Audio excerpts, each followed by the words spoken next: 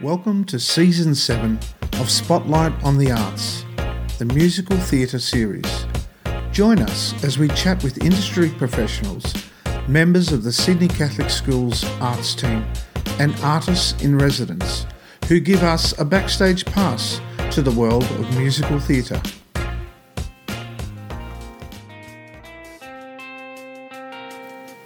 Season 7 kicks off 2022 with a focus on musical theatre as we return to stages across the country. Southern Cross Catholic College Performing Arts School launches its inaugural musical Fame. Sydney Catholic Schools launches the Archdiocesan Extravaganza, School of Rock, with performances at Kudos Bank Arena later this year. In the past 2 years of remote learning, 6 seasons and 60 episodes later, our first episode is a compilation of Australian musical theatre legends and performers from previous seasons. Our first flashback is from Season 1, Episode 7, featuring the fabulous Karen Johnson-Mortimer, one of Australia's leading directors and choreographers, currently directing the musical 9 to 5, with other credits including My Fair Lady, Wicked, Peppered, and the 2000 Sydney Olympic opening ceremony.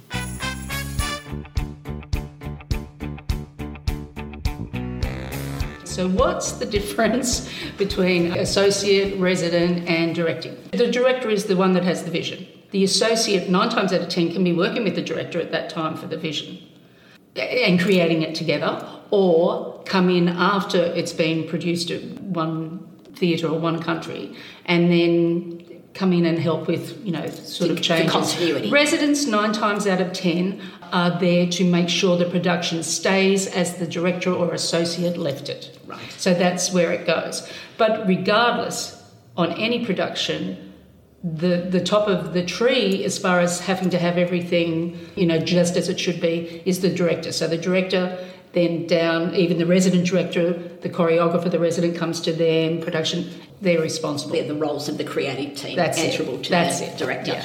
Well, in the case of My Fair Lady, with Dame Julie, who I work with very closely, she recreated the production that she was the star of in 1956. So it was a mammoth task, and her memory of things and attention to detail was absolutely spectacular. But she depended on myself and Chris Catelli, the famous Broadway choreographer, to help her revitalise. I look at the archival photos of the original and our production mirrored it. Wow. Mirrored it, absolutely. It was beautiful. And as I said, Julie's attention to detail, her memory and her great affection and thanks for Moss Hart, who was the original director of Fair Lady, shone through. She was very true to his original vision. Let's digress from the plan here. How important to your career was that season of being able to work with Dame Julie? What impact did that have on you as a performer, as an artist? I think one of the main things that I got out of it was working with someone who had the greatest respect for every single person on that production and the greatest sense of collaboration.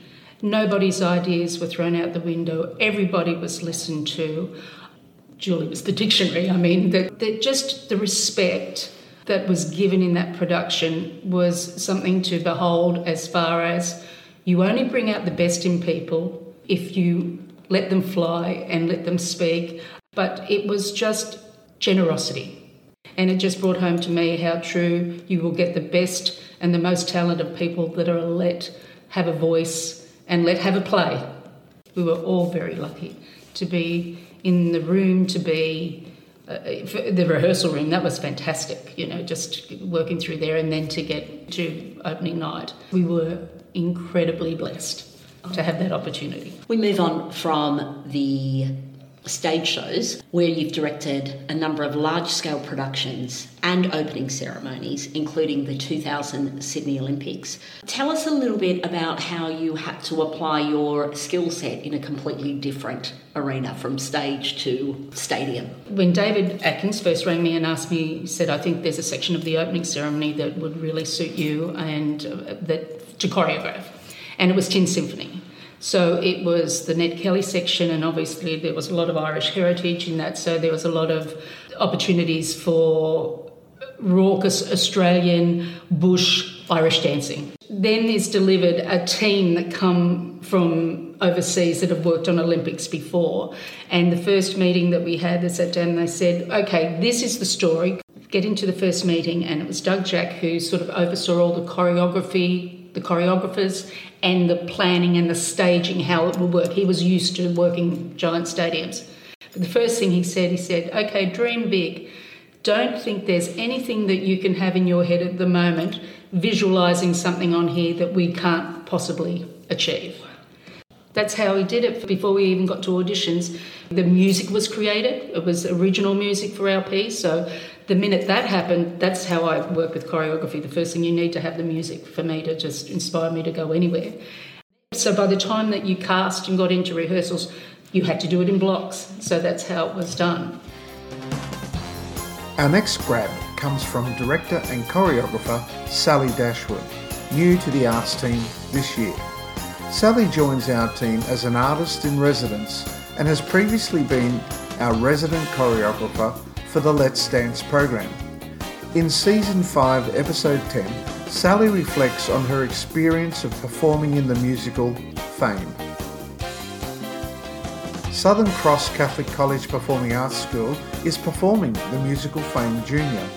Check the Casper website to see where you can buy your pay-per-view tickets, premiering on April 6. I just went to class 5 times a week and I worked really hard, and eventually I think enough people went, oh, hey, she's got the goods and she's a hard worker and she seems like a nice person. And I think that's probably why I got what I think of as my first big break, which was Fame the Musical with Kelly Abbey as director and choreographer. If you want to get a big contract or any gig as a dancer, you need to have the level of strength and fitness to support that. You need to be training all the time. Plus, it's a great way to network in a really kind of good, wholesome way where you're face-to-face, you're creating a relationship with a choreographer. Connect every single bit of movement back to what the theme is always. I think that's important in musical theatre. You might think that you're just a person carrying a book, walking down a hallway in a scene. If you connect that to what your character is doing, then the story is going to hit the audience in the face a bit more. Also, look at what's happening in the scene. Think about what time the musical is set. This is kind of, I guess, general great advice for any musical theatre performer. Yeah. What's happening in the world at the time that the musical is set? Don't stop researching. Don't go, oh, I'm in the ensemble and be happy with that. No, you're an integral part of the musical. So give your character a name. Give them a backstory. Find relationships with other characters. And the more that happens within a show, the more we feel what you're feeling. And therefore, you've, touched your audience and done something really good. And then it's more fun as well. Up next is the beautiful Bev Kennedy from Season 5, Episode 8, one of Australia's leading musical directors and accompanists, having worked on over 30 professional productions, including We Will Rock You, The Lion King, and Charlie and the Chocolate Factory. Tune in to hear Bev's experiences of working in an orchestra pit. School of Rock the Musical will be performed by Sydney Catholic Schools at Kudos Bank Arena from October 9 to 12. Registrations are now open for auditions for lead roles, featured ensembles and the pit band. Be sure to check our socials to find out how to be a part of the show. Every experience is a learning one. And of course, there's been some highlights.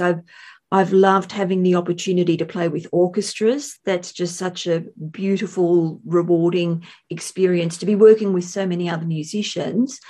Quite often you play in an orchestra pit, and a lot of the time audiences don't even know that there's a live band there, and you'll have 2,000 people out there. Mm-hmm.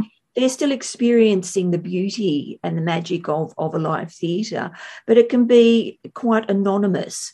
But at the same time, you don't know the effect that it may have on someone who's experiencing music or a live show for the first time.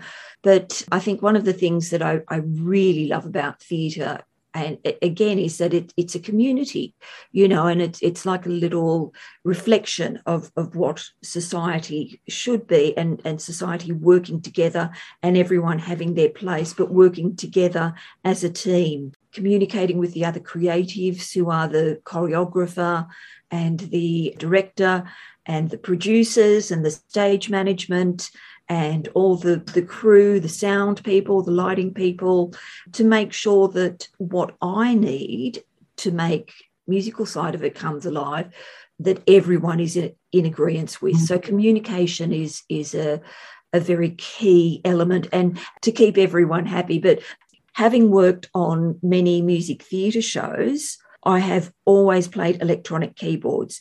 There are different sounds on these keyboards or synthesizers, and we have what are called patches, and these patches simulate different sounds. Quite often in orchestra pits, they have what are called reduced orchestrations.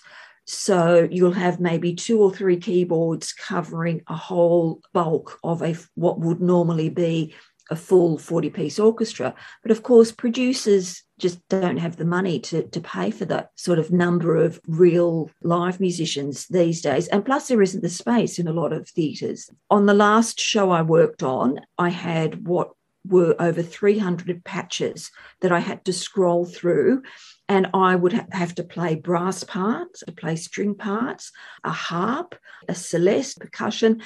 What that means is that I have to think like those musicians. How would a string player bow and phrase? And I have to listen to the real string players, and I have to listen to the brass players and play with where they breathe. The same with a harp player. How would they phrase an arpeggio?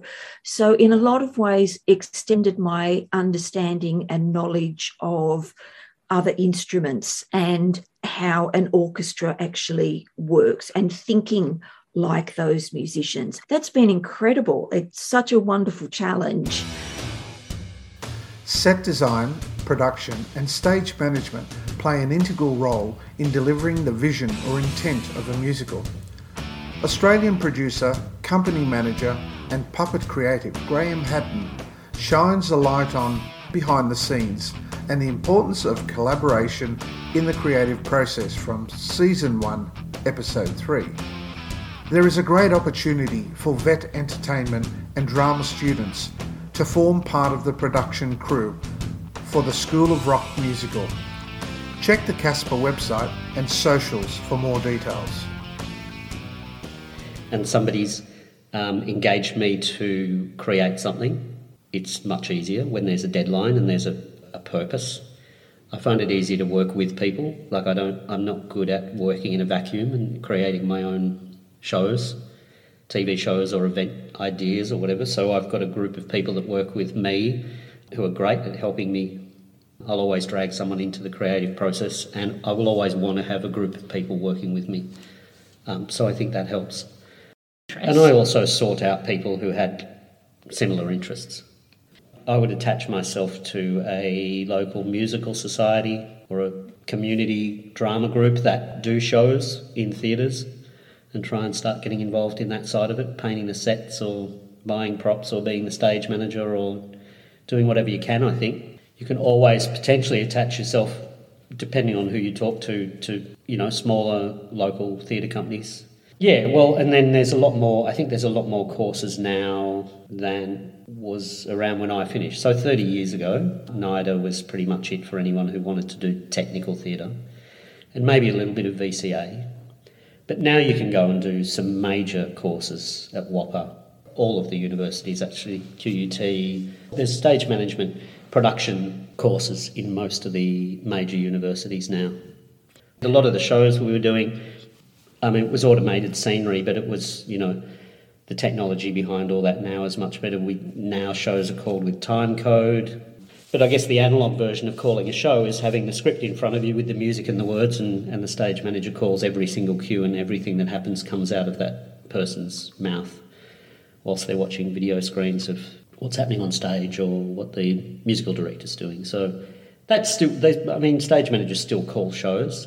It's just as technology takes over a bit more, it just streamlines it a bit. Doesn't make it less hectic, I don't think.